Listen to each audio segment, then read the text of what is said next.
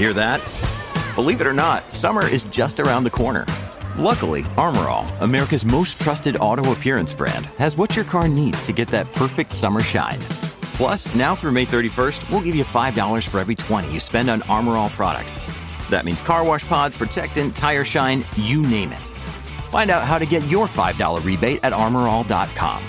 Armor All, less work, more clean. Terms apply. This is the John Oakley Show podcast. Well, good afternoon and welcome to the midweek edition. It's Wednesday already. You know, I'm thinking it's Wednesday and Jerry Diaz is still pissed.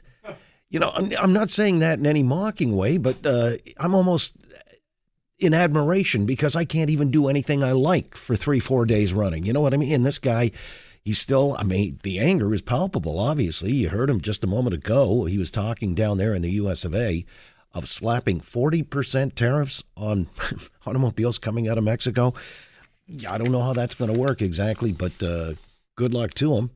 You know, this thing continues to fester, and it has also spawned all kinds of interesting, let's call them ancillary discussions about whether or not Canada could support its own domestic industry. I don't know that that's conceivable given that, you know, economies of scale and everything like that. And would we be shut out of the export market to the States?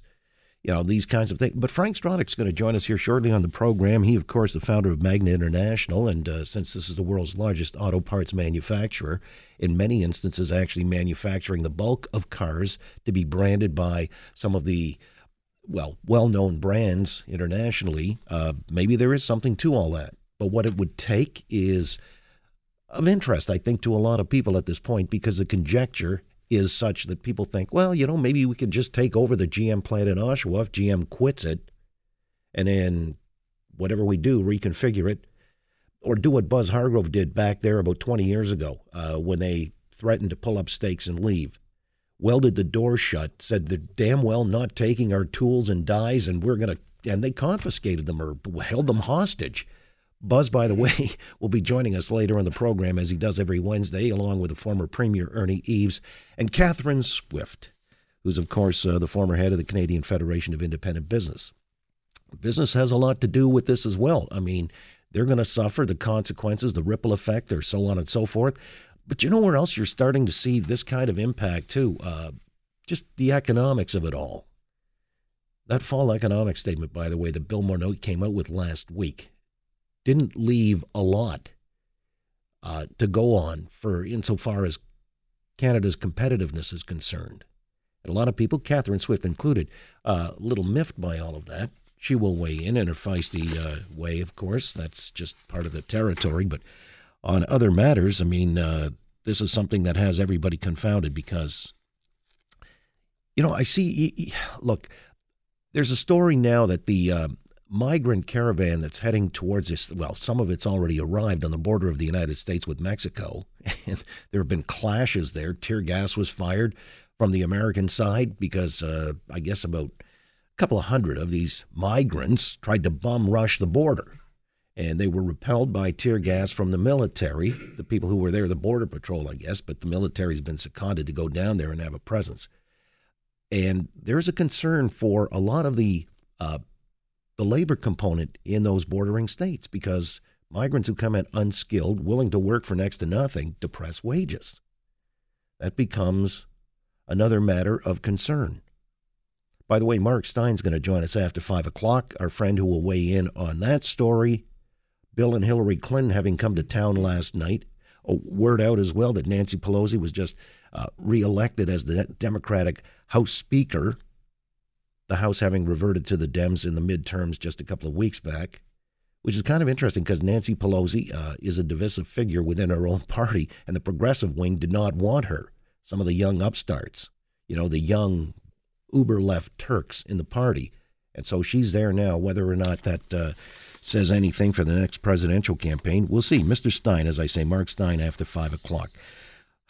You know, the idea, though, that there is an issue with the migrants coming and depressing wages, there's also another story in Bloomberg that talks about the housing crisis in Toronto. And when I read some of these rather, disconcerting sagas of people trying to find rental accommodation. Like the Toronto Community Housing has set up a lottery for 75 rental apartments. But if you want to get in, your chances are about 50 to 1 that you'd cop a place because there are 3,779 others, 3,779 others who are in the lottery. And part of the reason is that this country is undergoing the biggest population boom since 1957. And it sent prices surging here in Toronto. They go on to say that Canada took in a record 413,000 people from abroad in the year through July 1, year over year, from as of July 1, 413,000. And that's pushed population growth to 1.4%, the fastest in the group of 7. And they say, here's the kicker, about 100,000 of those immigrants have landed in Toronto in the past year, and that includes refugee claimants. So that stresses the city's support system. Now, the argument about immigration and it's being a boon to the economy, I'm sure we've heard that, and I don't dispute or disagree with that because a lot of immigrants, with upstart businesses and they have the entrepreneurial spirit here to make a better life for themselves. They come with skills because that's the way this system works as opposed to the United States necessarily. They got the lottery system, which seems cockamamie and counterproductive. But 100,000 in Toronto alone, and we're not upgrading the infrastructure. And the housing situation is such that they ain't no place to put them. So what it does through the laws of supply and demand, it drops a lot of people on the lower rung, the socioeconomic rung, out of the sweepstakes for housing. Ergo, there you've got a problem, unless they move elsewhere. And that's why I'm wondering, 413,000, should we be accommodating this many folk? Can we afford to?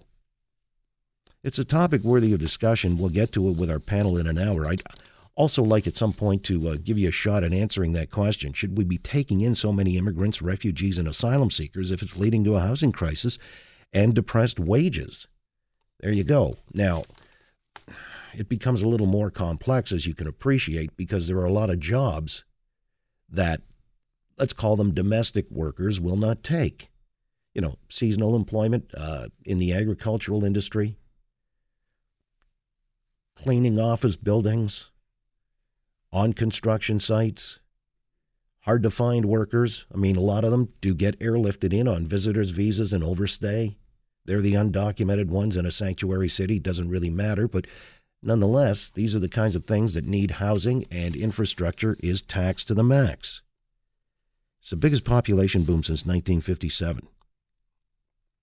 Richard Florida, that famous guy who's a prof at the University of Toronto, he says, we're at a point right now where, given the amount of people, industries we're attracting, we're already becoming terribly unaffordable for everyone. We're at a crisis, and we don't even realize it. Our transit, traffic problem, and housing problem are urgent matters.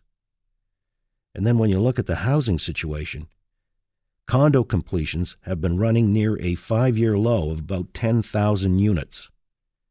Only about 60 purpose-built rental buildings have been constructed since 2005, bringing a meager 11,620 units to market over the span of what? Do the math, 13 years, while the city's been creating about 17,000 renter households a year. So you can't sustain it. This is a model that doesn't work. We're in a situation.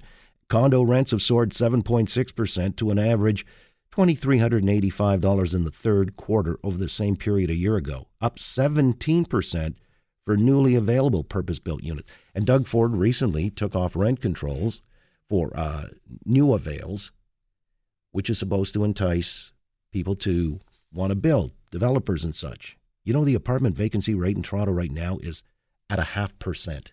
Yeah, I can believe that. As somebody who rents an apartment, that sounds about right. I mean, I'm a, gainfully employed young man, and in the 10 years I've lived in this city, I've watched rents skyrocket. Right. Again, it's supply and demand, but when the numbers of the demand are, perhaps never appreciated till I just read you some of these things from the Bloomberg report. I mean, it tells you if you're taking in for the country 413,000, of which a quarter are settling in Toronto, Something's got to give. And then the question is, do we turn off the taps, or is it at the other end that we have to address this with the affordable housing? And you see, I make that argument because, again, stateside, one of the arguments against deterring massive waves of unskilled immigrants or migrants, asylum seekers effectively, is they depress wages. So I'm saying if they depress wages there, I mean, arguably you could say the same here. I don't know the actual economics of it, but housing is one thing that we're starting to see a direct and immediate impact on.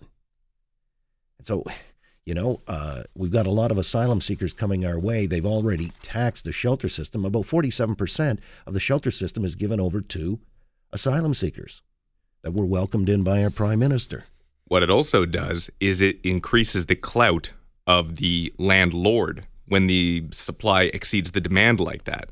I mean, 10 or 15 years ago, in the last 10 or 15 years, the kind of demands that are being made when you rent an apartment have become extraordinary. No cats, no dogs, no smoking, no friends over, no cooking. Do you have apartment insurance? We need 15 references.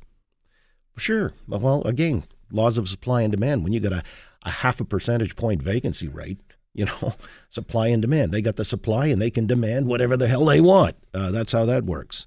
And yet the chief executive officer of RioCan, the Real Estate Investment Trust, Ed Sonshine, in an interview was saying they're interested in getting into the market, but government incentives need to be higher. Whoa, there you go, government incentives. I'm not exactly clear what that means, but everybody's sort of rent-seeking, so to speak, when it comes to government incentives. I also have a sneaky suspicion that this is GM's end game.